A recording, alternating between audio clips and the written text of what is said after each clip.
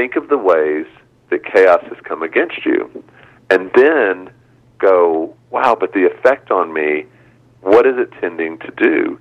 And for most people, chaos is causing them to abandon or set aside or postpone their dreams, downgrade their hopes, to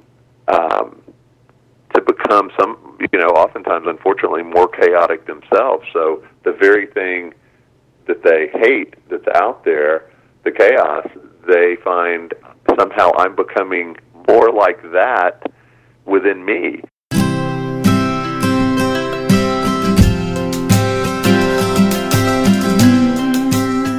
So when you're fortunate enough to snag a great guest for a fun and meaningful interview, well, that's pretty cool. And when that guest actually comes back a second time, well, that's really cool. But a third time? Now that is shockingly cool. And that is the situation I present to you, my misfit friends, because today I have the pleasure to be speaking with Alan Arnold from Wild at Heart Ministries for the third time. Crazy, right? So I'm just going to dispense with all the intros here because, hey, it's like your family now, and just get right to it. Welcome back, Alan. Thank you. Man, it's great to be back, and I think the third time is like the charm, the best. Right? Yes, that's what they say. It just keeps getting better and better. And even though I said you need no introduction, I want to circle back because I said Wild at Heart, and I know some people out there right now they're correcting me, right? Because they think I can't hear them. Oh, I can hear them, and they're saying, "No, Nancy, it's Ransomed Heart." So tell me why. Why did I say Wild at Heart? You said Wild at Heart because we realized at the ministry after a really long time that, man, it makes far more sense to go by a name that people readily understand, and millions have read the book Wild at Heart and come to our events. And so we made the decision earlier this year to shift from Ransomed Heart to Wild at Heart. And it's been a really popular decision. We did it for clarity, and we did it because actually when we started the ministry, John had not written the book Wild at Heart yet. And so a lot of people say, well, why didn't you just name it that from the beginning? Well, there was no Wild at Heart book from the beginning. But once that book became the rally cry, we realized, and by the way, the ministry still is for men and women. And so by naming it Wild at Heart, we're not limiting it to the men's message of the book Wild at Heart. Because women want to be wild at heart, too. Yeah, I understand that women, yes, can in fact be wild at heart. I've read that somewhere. So that's been our name change, and it makes it, I can't tell you how many times, even personally, I would have conversations where I'd tell people where I worked, and they wouldn't understand what I was saying with Ransomed Heart, and then they'd want me to spell it, and they wouldn't still understand, and so it's so much easier as a team, too, when you're talking to your neighbor or on the phone with somebody and they say, where do you work? And you say Wild at Heart. They're like, I love that name. What does that mean? So it sparks curiosity even if they haven't heard of it. Nice, nice. So now you know, people, if you didn't know before, Wild at Heart, it resonates. And like you said, it's easier to spell, because I heard stories about, you would get creative spellings when people were trying to figure out what Ransomed Heart was. But, hey, very exciting. People thought we were Ransomed Heat, Ransom, and then they thought that the ED was med, so they thought we were a medical company. They thought we were Ransomed. Rancid Heart, right? I think I heard that one. That's crazy. Yeah, so, all right, so there you go. So, new name, but same ministry and same Alan, and you're here with us today, and we're here to talk about, you wrote a book, and oh boy, do I want to talk about it. I'm really excited about this book, but Alan, you've been here long enough. Before we do, we got to do it. We got to do the stupid game.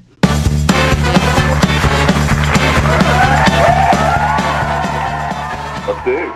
Okay, he's up for it. See, he keeps coming back and he knows. All right, so this stupid game, I gave you a little heads up prior to this, so I think you know where this is going. So in our email correspondence, I don't know why or how this happened, but somehow Barry Manilow came up. I think it might have been my fault. And then Earth, Wind, and Fire came up, and I think that was your fault. So I thought, okay, we got to combine the two. It's got to, and the only thing I didn't come up with was a clever name for our stupid game. So it's just Earth, Wind, and Fire meets Barry Manilow. Are you ready? Wow, I've never heard those words together before, but yeah. Well, now you have. Today's the day. All right, so here's just four simple questions. All right, so the first one is a fill in the lyrical blank. So I'll give you. So some of these questions might be all Earth, Wind, and Fire, or some might be all Manilow, or some might combine the two. That's how tricky it is. So that's your job to decide. So first question, fill in the lyrical blank. I'm just going to give you the first two words. Do you ... Remember what? The 21st night of September. There you go. Yeah. How could you forget? So, all right. I almost had that tattooed on my right arm. No, I really didn't. But that song, I Like Love. It's one of my favorites. It is. And actually, it's near and dear to my heart because the 21st night is what we in my house call birthday eve because my husband was born on the 22nd of September. So it's like Christmas Eve, only Earth, Wind, and Fire version. Awesome. Carol, sort of. Yeah, so there you go. And there's a bonus. There is a Manilow lyric that has that same question poses. Yeah. The same question posed. Do you ... Remember the time in New England? You know, that was a really good guess, and I'll have to go back and check, but I think that's wrong. So it's actually, let me see if I can remember it. Yeah. Do you love him? Do you love him as much as I love her? Of course, that would be the classic, Looks Like We Made It. And I thought I had that one. Yeah, well, you remembered New England. But he does sing about time in New England. This is true, he does. So I'm going to give you credit for that one. Okay, moving right along. Okay, question number 2. When you feel down and out, according to Earth, Wind, and Fire, what should you do? Sing a song. Yes, you should. Absolutely. Yes. Well, you're remembering the songs, but their songs.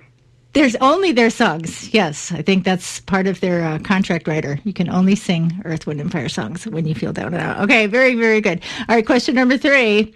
Another, what should you do? You came along just like a song and did what? Took me away. Oh, it rhymes. It rhymes. I'll give you a hint. It's Manilow. Well, I know it's Manilow because that would not be an Earth, Wind, and Fire fan. Right. You came along just like a song and did something to my day. Brighten my day. Brighten my day. Oh, there you go. There you go. There you go. See, you know you're Barry Manilow. Okay. I'm just waiting. You know, I know some Barry Manilow, but I'm just waiting for you to throw a Copacabana line at me. What possibly could make you think I would do that? So we're only doing his greatest hits because, you know, he had a lot of other songs, and I guess you'd have to be a real Fanilow to know all of them. Did you just say Fanilow? Oh, of course I did. Okay, I like that. Yeah, I'd like to say I coined it, but I'm certain that I didn't. But it is fun to say. All right. So, all right, here's our final question. Although I have a bonus after that. So, question number 4. Both artists have a song that reference dancing. I will give you credit for either one. Well, yeah, Earth, Wind, and Fire has 2, actually, that reference dancing. So, there's Boogie Wonderland. Yep. And you wonder, how could they possibly top that? But then, well, they really couldn't. A few years later, they had Let's Groove. You're right. Let's groove tonight. So obviously dancing is implied. Is the word dance in that song? Because grooving is dancing, let's face it. Well, you know, all of the songs from the 60s and 70s and 80s that talk about dancing, I found out later they really were talking about something else. Moving right along. I'm going to just assume Let's Okay. Groove Tonight is a dancing song from Earth, Wind, Okay, and Fire. yes, because grooving is dancing, at least on the Isle of Misfits for these purposes. Okay, so very good. All right, so how about Manilow? Well, Copacabana. Of course, Lola That's right. dances, yes, but there's so okay. I'll give you the lyric, and you tell me if you can name the song, and I bet you can. Dancing Okay. in the Streets. I'll That's sing the it if I lyric have of the to. song? Yeah, well, it's part of the lyrics. It's not the name of the song. I'll sing it if I must. I'm gonna. I think even if you didn't have to, I think I'm gonna tell you I need you to sing it. Okay. And they'll be dancing in the streets. Yeah. It's a So a true blue spectacle. yeah, I know the song. Begins with M. The title. Yeah. I keep thinking back to didn't Van Halen have a song Yes. of Dancing in the Streets? Oh yes, and some It's '60s a girl, it's like and a theme because yeah. it's blurring. yes, dancing and in Van the Halen. streets. You're right. Okay, so yeah, it was. It's a miracle, a true Miracle. blue spectacle. There you go. I knew you knew it. I just faked. Yes, I threw you You off. actually see that video of It's a Miracle. Yes, I did. Yes. That's what started this whole thing. I know, and I'm sorry. Not I sorry. should have known. I should have known that one. Okay, well, that's all right. You got the Earth, Wind, and Fire. In fact, you got 2 references, so that cancels out the Barry one. So, all right, I said 4, but I also said a bonus. So here's your bonus. So this one, there's no wrong answer. This is just up to your Alan Arnold creativity. If you were going to do a mashup of a Barry Manilow and an Earth, Wind, and Fire song, what 2 songs would you choose? I've already chosen mine, so I'm just saying. Wow. I think I would do. Now, see, I don't know if your awesome listeners know that much Earth, Wind, and Fire, so I don't know how deep I can go in the. The catalog. cool ones do, Alan. The cool ones do. I think I would do. With Barry Manilow, the cheese factor is at an all-time high, I think, on Copacabana, and so I've got to go with Copacabana because it's just Okay. it's one of those songs you wonder, did the world really need it? But it's got a bop. Once he As- sang it, yeah. you can't get it out of your head. Exactly. And so it kind of took on a life of its own, and it's still living somewhere out there. So I Right think now. I would take Copacabana and Boogie Wonderland and do a mashup of those 2 songs. I'm going to take a screenshot so you'll believe me, because those are exactly the 2 songs that I chose. Well, yeah, it just makes sense. They both got the bop, right? Dance Boogie Wonderland at the They both were sparkly. Exactly. Yes, you can't they go sing wrong. them, and The height of the disco movement. Yep. Hey, listen, when I saw Earth, Wind, and Fire, the original group, they've kind of mixed their people up now. But the original Earth, Wind, and Fire, when they were at the height of their popularity in the early 80s, late 70s, I saw them in concert, and I'll never forget the way, different artists come out in different ways when they have a concert.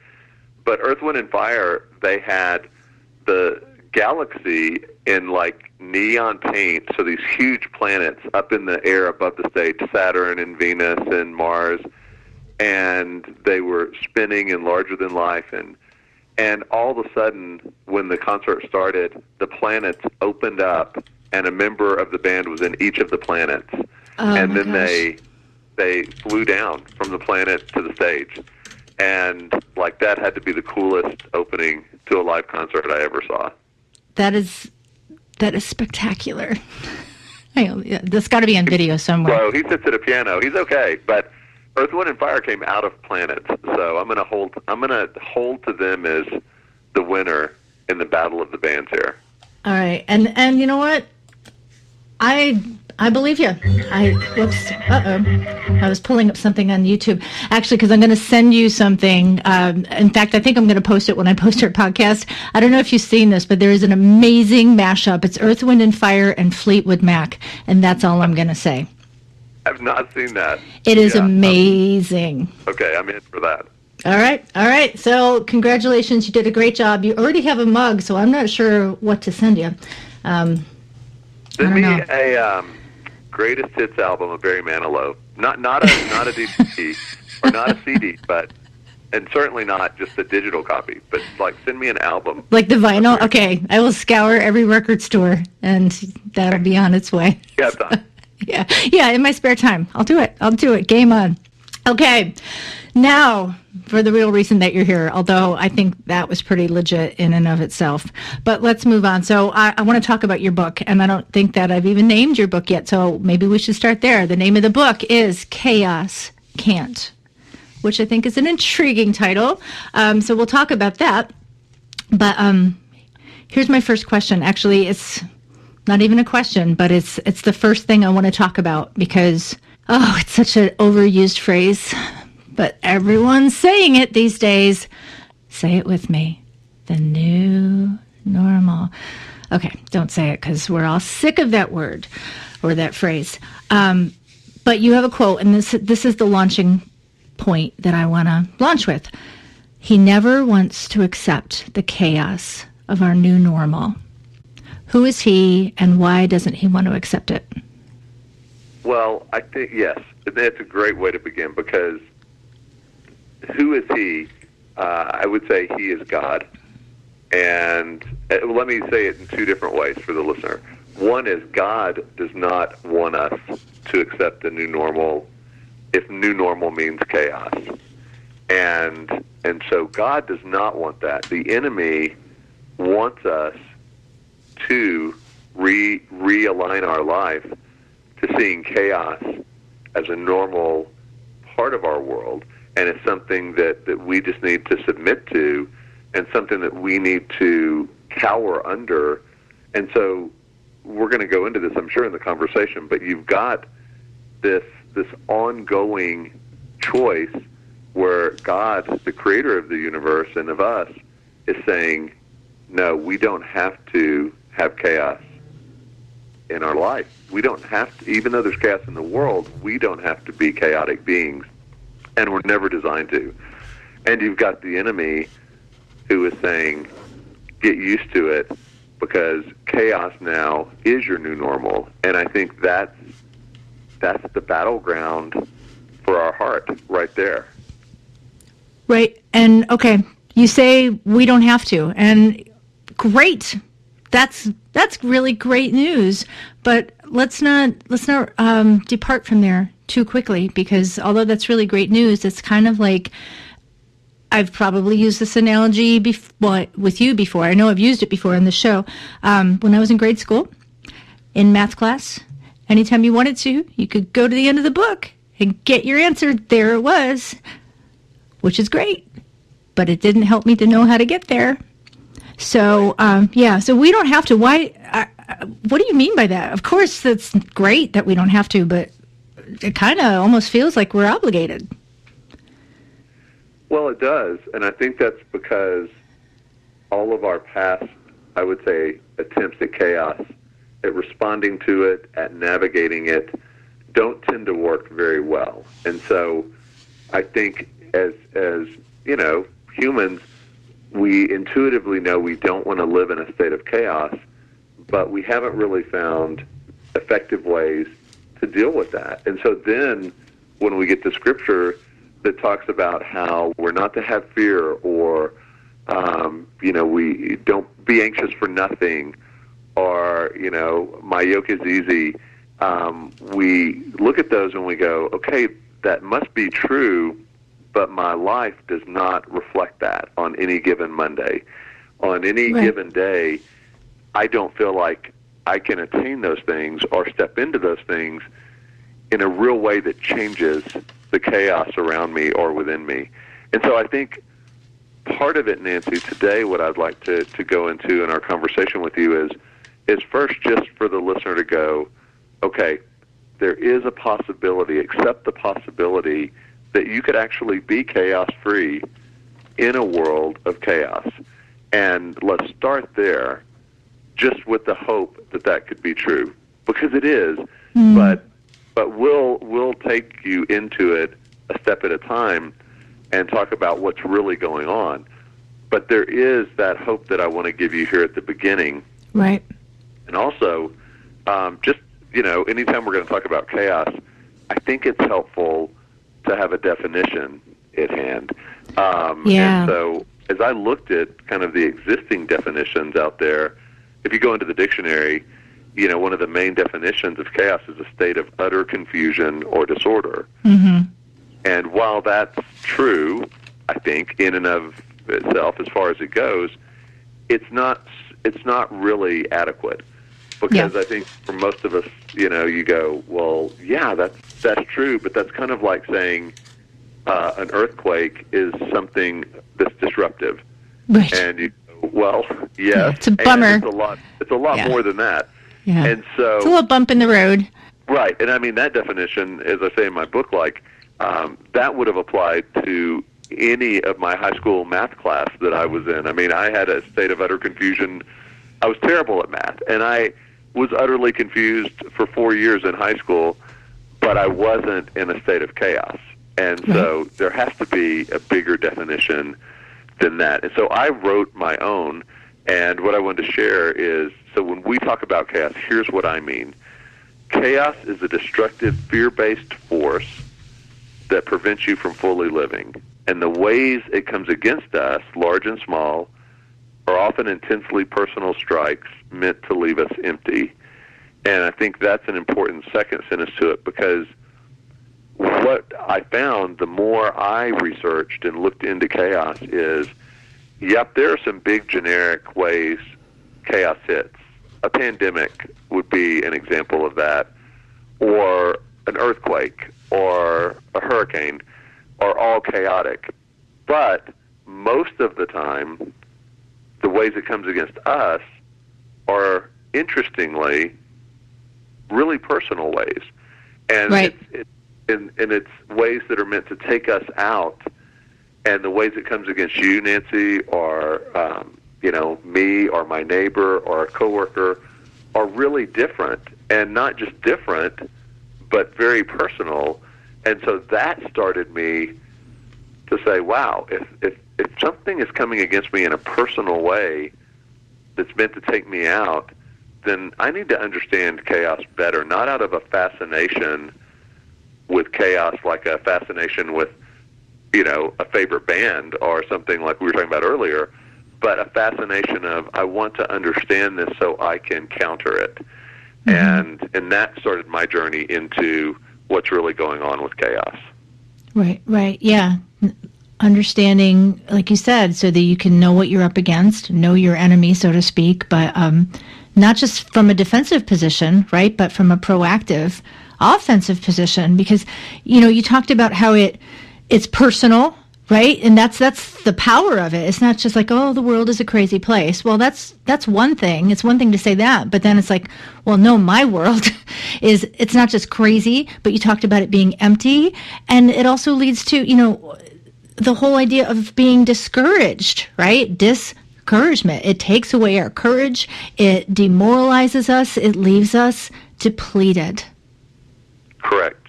Right. And so you look at the impact of chaos, and most people, as I talk to them about, are you feeling the same thing I am? Are you experiencing chaos in this way?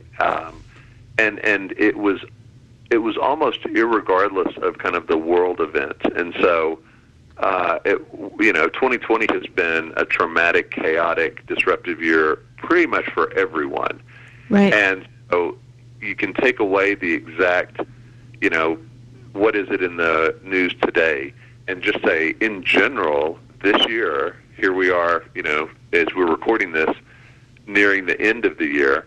But in this year, think of the ways that chaos has come against you. And then go, wow, but the effect on me, what is it tending to do? And for most people, chaos is causing them to abandon or set aside or postpone their dreams, downgrade their hopes, to become oftentimes, unfortunately, more chaotic themselves. So the very thing that they hate that's out there, the chaos, they find somehow I'm becoming more like that within me. And so it's no longer just what's out there, it's what's in me. And so those are the things I started seeing with people. And when I would talk to them, they'd say, how did you know? Or, wow, like I haven't understood how to really talk to somebody about this. I just feel like I want to shut down or curl up in a ball and, kind of hope it all goes away like a bad dream. But I wake up, and that certainly wasn't the antidote, because chaos is still right there.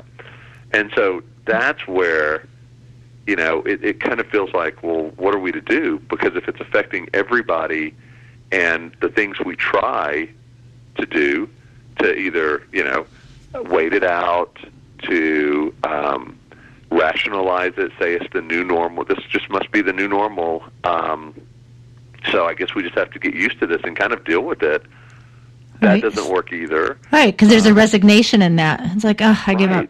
Yeah. I give up, or I'm going to wait it out. Or, some people have said, well, hopefully if I don't stir up any more chaos, maybe it'll leave me alone if I just don't pick a fight with it. That doesn't work. Chaos is not a gentleman, or a respecter of that. And it doesn't work on the far other end. If you say, all right, chaos is coming at me, I'll come against it with even more fury. Right, fight fire with fire, so to speak. Right, and we never, as I say in the book, you never defeat chaos by becoming more like it. It's never a win to try to conquer chaos by becoming more chaotic yourself. Right. Yeah, and I think... that response it's a control response, right? If I'm feeling out of control by chaos, then maybe I'm going to resolve that or rectify that by, well, I'm going to be in control and I'm going to cause chaos and you're not going to get the best of me. And that seems like a power solution, and yet maybe not so much. Right. It doesn't work. And it doesn't work whether that's as a parent, with our children, nor does it work in traffic, with the car that cuts you off, nor does it work on social media. Like it doesn't work in any scenario, because before you've even finished whatever you're doing from that state, all you have done is accelerated the chaos out there by becoming more like it. Right, and it backfires. So all right, you talk about a journey. And one of the first stages of this journey is what you call initiation. So maybe that's where we should go next. Let's talk about initiation. Right. I think, if we look at our favorite movies or TV shows, they all follow the template that storytellers would refer to as the hero's journey. And the hero's journey is basically, if you go online, if you're not familiar with it, you'll see a lot of images, and they're usually in a circle, and it's a person at the top, and that person is making a journey, and the journey is what changes them. And so sometimes it's going on a trip. Lord of the Rings would be an example of that. Narnia would be examples of that. Star Wars, where they are invited into a larger story, usually at a point where they reach a question that they can't answer or a mystery they don't understand, and they start, and along the way, early on, they find a sage, and they need that sage because they need somebody who has more answers than them. And so a sage would be, an example would be Obi-Wan Kenobi, right, or Gandalf, or Aslan, in the various stories. Yes, or Mr. Miyagi, right? Right, Mr. Miyagi, exactly, in Karate Kid. And you see these in stories because that represents a lens into our own life. And so, in a sense, in the book, what I wanted to invite readers on was a hero's journey into understanding how to overcome chaos. And when I did that, as I say in the book, I'm not the hero of the journey that, in the sense of what I'm trying to do, it's interesting because both the hero of the journey and the sage of the journey is God. And so we get to come alongside God in a journey to say, okay, Father, we're starting off on an adventure, and the adventure is one that you want us to overcome. and to make it through. And that adventure or journey is overcoming chaos. And so that's the journey, kind of the hero's journey of the book that we get invited to. And the goal is when we end on the last page, we're a different person from having taken that journey, that we see life differently, that we respond to chaos differently, that we see ourselves differently. And as you mentioned earlier, Nancy, we quit playing defense and we start playing offense. Because here's the thing, like, Jesus told us very clearly early on in his ministry, in this world you will have trouble. Right. And I really believe it's not theological gymnastics to take the word trouble and replace it with chaos and be true to what he was saying. In this world we will have chaos. So we need to quit being surprised by it. We need to quit being shocked when chaos comes at us, because when we're surprised and shocked, what it's saying is we kind of expect every day to be normal and easy, right, and go like it's supposed to go. Yeah. And then when something disrupts us or the day, we're shocked and we're playing defense. And even that alone, that insight alone, is huge to go, in this world, you're going to have chaos. Yeah. And that doesn't make you chaotic, but you don't need to be shocked and caught off guard every time chaos comes at you, because Jesus has given us the heads up it will. So the question, if it will, it's how do we respond? Yes, yeah. So I actually underlined that when I got to it, and I highlighted it in my little notebook. So we used to have these dogs next door. Our neighbor had 4 Jack Russell Terriers. Okay, and maybe I've told you the story, because who knows? I only have so many stories. But we would go out in our yard, and every single time, we lived there 10 years, mind you, 10 years, we'd go out in our yard. They're surprised to see us again. It was like, it's like, no, still us. 10 years later, they were, and that's what I think of when I hear it, because how often do I do that? It's like, oh, trouble. Oh, imperfection. Oh, yeah, things not going my way. Shocker. And yet, why are we shocked? Why? Just like you said, Jesus told us, hey, this is going to happen. And I don't think he told us that to say, well, go hide your heads under the sand. It was, no, he always prepared, right? He prepared them and us ahead of time so that we could overcome. Exactly. And he tells us why, after he says this in John 16:33, he goes on to say, and it's the same verse even, it's not even another verse. He says, in this world you will have trouble, but take heart. I have overcome the world. And so this whole theme of overcoming chaos, I mean, he's telling us, yep, you're going to have it, but don't let your heart be shaken, because I have overcome the chaos. I have overcome more than the chaos. I've overcome the world. And so, like, he's giving us information there that is not just interesting, it's life-saving. And I think we have to learn how to then step into it and how to take that on as a promise that we're actually living from, but to go, okay, like, this is not a positive motivational speaker who is just saying, hey, don't let things get to you. Right. Don't worry, be happy. Yeah. Right, just be happy. Yeah. Come on, be happy. He's saying, I'm telling you this from somebody that has overcome the whole world. Yeah. So I know what's possible, and I know what can be overcome, and chaos can be overcome. So take heart. Like, don't let your heart tank when something comes against you that feels overwhelming. And so that's the journey that we're on now is, well, but to do that, what is chaos, and how have you overcome it, and how can I overcome it?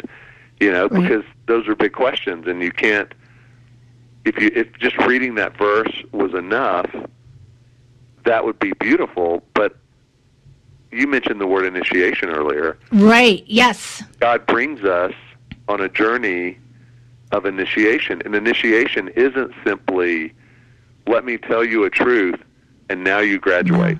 And now you go out there. Yes. You graduate. That's not initiation. You know, anybody that's gone through some huge accomplishment, whether it's college or whether it's, you know, becoming a Marine or whether it's mastering, you know, some skill, playing the guitar, or you name it. Well, all of those take initiation. You don't simply listen to somebody play a few chords on the guitar and then get handed a guitar and go, got it. Now I have your ability. You have to earn it in the sense of not earn it in performance, meaning it's all up to you by just doing more, but you have to step into the process and you have to allow yourself in humility to go through mistakes and to bump your head against the wall and to wander and to realize, wow, that's why this is true. That's why this doesn't work. That's why this does work. This is what makes me stronger. When I don't do this, this is the price I pay. Like, that's the initiation that makes transformation.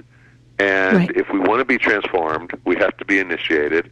And if we want to be initiated, we have to purposely set out on that journey. We don't just accidentally get it in the Starbucks drive-thru. And so it's a purposeful journey that we have to take. And that's what I try to do in Chaos Can't, is take people on a purposeful journey of, let's figure out what chaos is, really what it is, not just that we feel chaotic at times, and let's see how God responds to chaos. And let's see what Jesus says. And the last book I wrote was mostly an allegory, and it had fantastical elements in it, larger than life, you know, fantastical elements in it. But in this book, it's pretty much 98% teaching with an allegory that just opens the book. But as I did that, I thought, you know, interestingly, this is more fantastical than any Alice in Wonderland type story, because the journey we go on in this book takes us back before time began and into creation and into some really trippy, wild ways of seeing what's going on. And so it felt in many ways more fantastical than an allegory would. Right. Yeah. And, you know, for me, extremely helpful, because like you said, you start off, you do have like this allegorical story about a girl named Elena in a cave, and I won't give that away, but it's kind of the pivoting point for the rest of what you say is teaching. But for me, it was so personal. It was a personal journey. So maybe it wasn't mythical, but it was most definitely a journey, and it left so much space to hear God. You know, you gave a lot of scripture, but it wasn't just like, well, here's just some scripture out of, you know, just take this verse, and go to bed and call me in the morning. It was all about context and interpretation and bringing our questions to God. You know, you brought up a Henry Nouwen quote, right? The answers before questions do more harm than good, and I was thinking about that as you were, you know, just talking about this process that we have to go through, because you brought up Zorro, right? The mentor, Zorro's mentor, like admonishing him that, okay, if you go out to the battle now, you'll fight hard, sure, but you're going to die. Because sometimes we think, okay, well, I got it. I'm going to go, and here I go. But God's not interested in the results as much as he is interested in the process, which is not to say, you know, the result is, hey, the joy set before him is us in union with him. That's the result. But it's not about, okay, I got it and we're good. And if that were true, then we could do it all without him, right? We would just work the system and 12 steps and we're done. But that's not the journey God has for us. Right. And I think, you know, here's the thing, sometimes we want easy relief or we want, you know, answers that quickly provide a way out of whatever we're facing.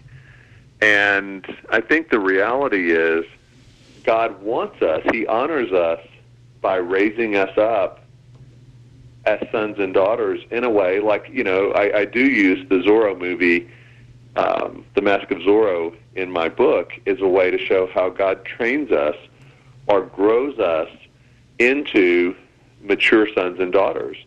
And part of how he does that is saying, I'm not just going to zap an answer and make life easy. I'm going to show you how you can step in and change the atmosphere around you into beauty and life and order from the chaos.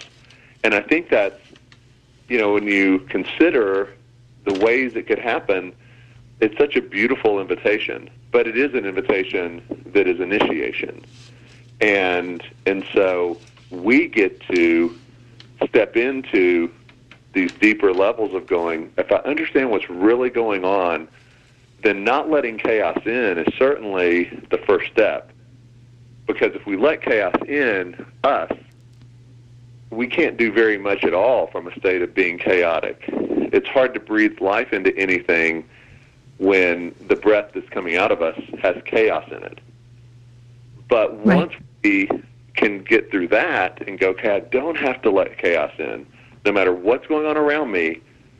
Jesus never became more chaotic, but he was in chaos throughout his entire ministry.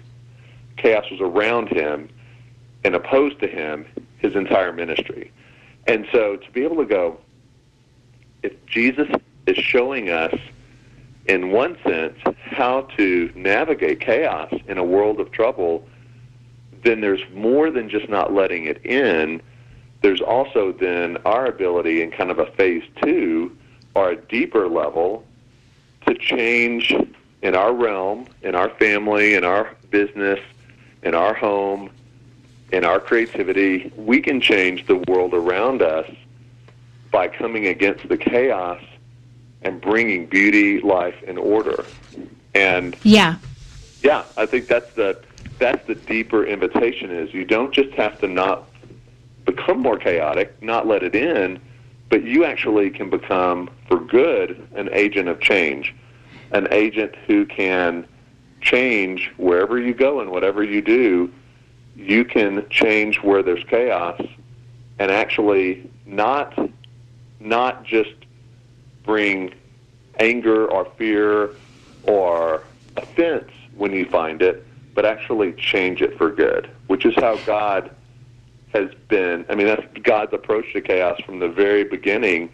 When we see him move against chaos, it's always turning what was meant for evil or bad into good. And now he says, come on and join me in this. You get to be a part of this as well. Yeah, and that's the whole point, and that's the turning point. And so I'm glad we're here. So we're turning a corner now. So this whole idea is not just anti-chaos. Well, okay, anybody can be anti-anything. Well, I'm against this, and I don't want that, and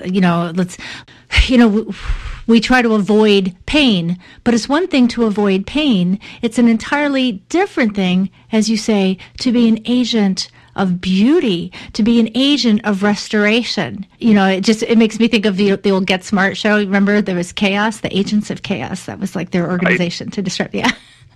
Yes, that's right. But we have a higher calling to be agents of beauty and creativity and restoration. So let's talk at least a few minutes about that, because that's the good news of all this. Right. And so we have a way to do that, but it doesn't come cost-free or pain-free or immediately. And so to go back into the initiation, like I'm a big fan of the movie The Mask of Zorro, and in that, for people who have seen it, and if you haven't seen it, man, right after you listen to the greatest hits of Earth, Wind, and Fire, I think you should watch The Mask of Zorro. And when you watch your list, people.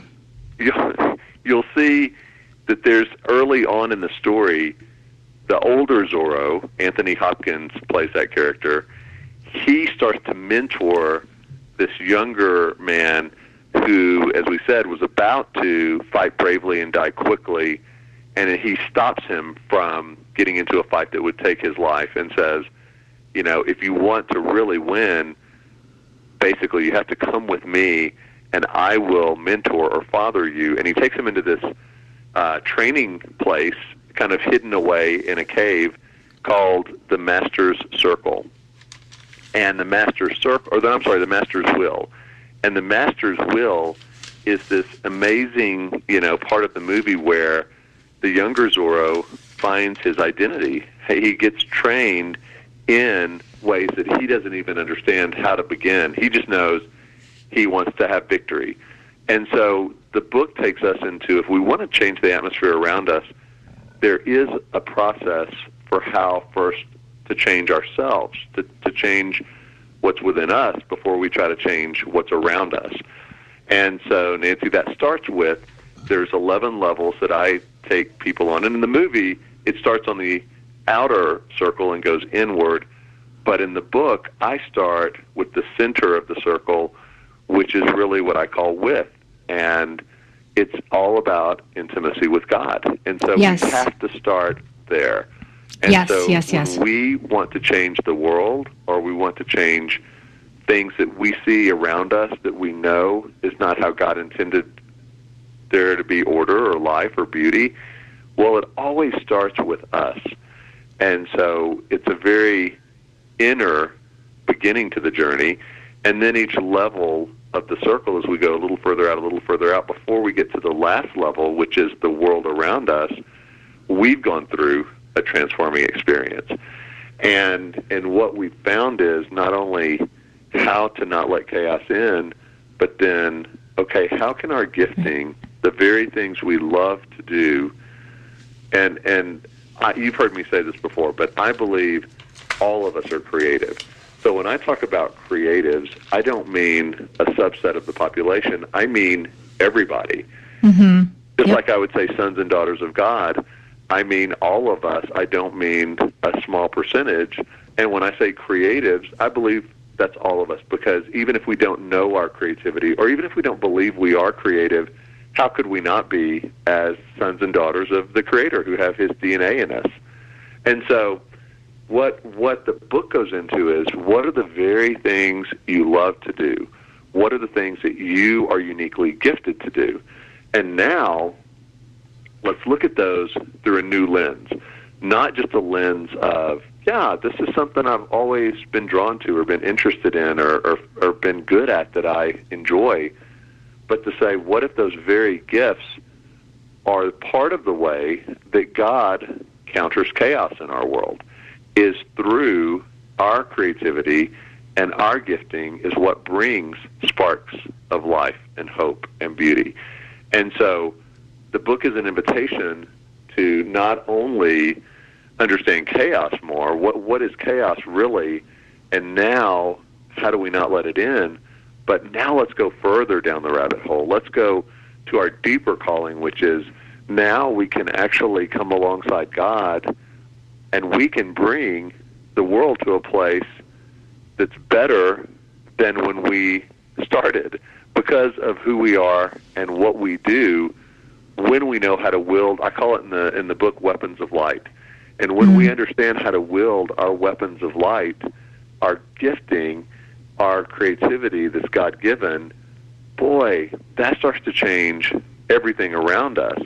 And so it's a real invitation into a different way to live. And it also helps us understand, why does chaos seem so intent on moving against the Creator and creation and God-given creativity? Well, now we know why it feels personal by the end of the journey, because, right, chaos... Because it is. It is. And it understands, I think chaos understands the power, and the enemy understands the power that we have to actually make it blink, to actually change it. And so a lot of the strikes in our life from chaos are preemptive strikes meant to take us out so we never, ever have a chance to step up to the plate and make a difference in the world. And so if an author, has a book and says, yeah, I've got this great story, I think it would bring a lot of hope to people, but I just can't focus on it in these chaotic times. I sit down, I have nothing to write. I'm just going to wait until things calm down. Well, that's the exact thing that the enemy wants, because he's actually then stopped that individual from co-creating something of beauty in life during the chaos. And so the very thing that could counter the chaos gets snuffed out before it begins. And so that's why I want listeners to understand the very things that are making you now feel heavy-hearted, hopeless, that it's just, the best you can do is just kind of get through the day. Well, I understand that. I understand that feeling. I used to have that feeling. But it's actually the very worst thing to do is just to set that as your new normal. Because you have a chance to play a far greater role in this hero's journey we're on, in this story we're on. But we have to step into it first, and we have to understand what's really at stake and what's really going on. And, I know in our talk right now we've kind of just barely scratched the surface, but the book goes into the likely origin of chaos, which for me was pretty mind-blowing. I'd never... Oh, it's powerful, yeah. And so, that's something that listeners can dive into if they want to, but when you start to really follow the trail of where did chaos come from, because it's not eternal. Only God is eternal. So chaos had a beginning, but what is that beginning? Because it's been around for a long time. It's affected our parents, our grandparents, all the way back to Adam and Eve and before them. And so that's where I think the book gets really fantastical, but in trueness and in a way that helps us go, oh, okay, well, this is what's going on, and my eyes are open to it. Now I'm going to approach it in a really different way.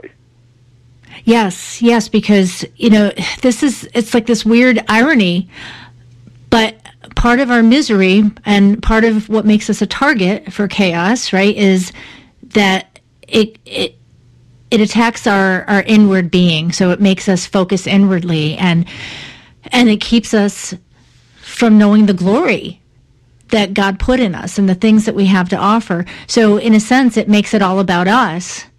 But part of the freedom, in fact, the key to the freedom is realizing, this is personal and we do have a glory, but hey, it's bad news, but it's really good news. It's not all about us. It didn't start with us, and it's certainly not all about us, even when we're free from it. And there's so much to say about that. Those 11 steps that you talk about, each one of those 11 steps is worth spending time with, because each one spurs conversation with our Creator. And, to just go back to just this whole idea of keeping chaos out. God has called us to not just keep chaos from getting in, but for His glory to come out of each one of us. And that really is the takeaway. I want to quote, this is, maybe we'll land on this quote from your book. You said, once we are awakened and set free, we can't help but join God in offering light and life to others. And that's the end result, because the glory that He's put in us, the talents, the creativity, it's a gift for us, but it's not for us. It's for others. It's for Him. And that's when we find our true purpose. That's when we find our true joy. Right, exactly. And when we start understanding, it's like anything, once you start to understand a true interpretation of what's going on and God's heart for us and how the enemy wields chaos as a weapon against us, and you start to see this larger story, Nancy, then you can go, but not only do I not have to be reactive and defensive, I've got a huge role to play in this, and it's a far bigger story than I realized. Far more is going on than I realized, and now I can step into that with unique gifting and talent, and and the goal is not at all anymore just not to be chaotic. Yes, that's important, but man, far more than that, you get to help others be free from the chains of chaos and the bondage of chaos and the trauma of chaos. And so we get to bring beauty in places that desperately need it, and this world desperately needs it right now. And so it's an invitation that does take our eyes off ourselves and back on God instead of on the chaos, but it's so much more than that. That's just the beginning. And so if this was, a mini-series we were watching, we'd be at the end of episode 3 of a 12-part series. Exactly. All that's possible. And so I hope listeners will dive into the message. I hope that they will believe it's possible to overcome chaos, because here's what chaos can't do. Chaos can't ultimately win. Chaos can't ultimately steal our dreams. Chaos can't have the last word. And we have a role to play in making that true. And God allows that. He doesn't just do it all himself. He says, now you come alongside me and follow me into this. And that's, I guess, where I'd love to leave the listeners is that's what God is inviting you to do, is come alongside him in the best adventure you'll ever live. And you can do that and need to do that right now in the midst of the chaos. The invitation isn't wait until it's gone. It will never be gone. But the invitation is step into this crazy, shaken world with God and bring beauty into it. And I can't think of a better invitation to be part of. Right now. We don't have to wait. That's the best part about it. That's what a great place to land. Right here, right now, we can begin this journey. Chaos can't. Thank you so much, Alan. What a great conversation. And I know people are going to want to find you if they don't already know how to find you, obviously, with Wild at Heart. But I know you have your own website. So tell us how people can find you. Yeah, the best way people can, well, here's what I would say. If you want to find me, I'll give you my website information. But what I most would invite you to do is read the books, because the books are really, if I had a chance to meet with each listener one-on-one over lunch for an hour, the content of the books is what I would want the content of the conversation to be on. And so you can find Chaos Can't, and the book before that, The Story of With, which is a book about stepping into a life of greater intimacy with God and the things you love to do. Both of those are on Amazon, and you can find those there. And if you want to find out more about, I coach people, I speak on creativity, I talk to them about the topics we've been talking about in group settings, on Zoom calls, individually, and they can find that out at withallen.com, WITHALLEN.com. They can find out more. Plus, there's some videos there they can watch and podcasts they can listen to. All those are free, and they just take us deeper into these themes and ideas. Got it. Okay, so books on Amazon, and then all of the other wonderful endeavors that Alan's involved with at withallen.com, right? .com. Correct. Well, Alan, thanks again so much. And hey, that Barry Manilow album, it's on its way, even as we speak. I just feel it deep inside. Incredible, man. You're able to do that during the podcast. Multitasker. No, I'm just speaking it in faith, brother. So, but thanks so much for joining us. It was really a pleasure. Thank you, Nancy. I loved it. All right, God bless. Bye. So really, I think we may have just solved all the problems. You're welcome. Okay, seriously though, I loved this conversation, and I really loved Alan's book, Chaos Can't. And I think if you have any kind of chaos going on in your life, you're going to love it too. So don't forget, you can find it on Amazon, and you can find Alan at withallen.com. That's withallen.com. And you can find me at isleofmisfits.com. That's ISLE of misfits.com. Oh, and guess what else? In addition to iTunes, you can now find this podcast on Spotify. Woohoo! So, spread the word to all the misfits, and let's keep spreading the good news of owning your awkward, loving your fellow misfit, and seeking beauty and truth everywhere.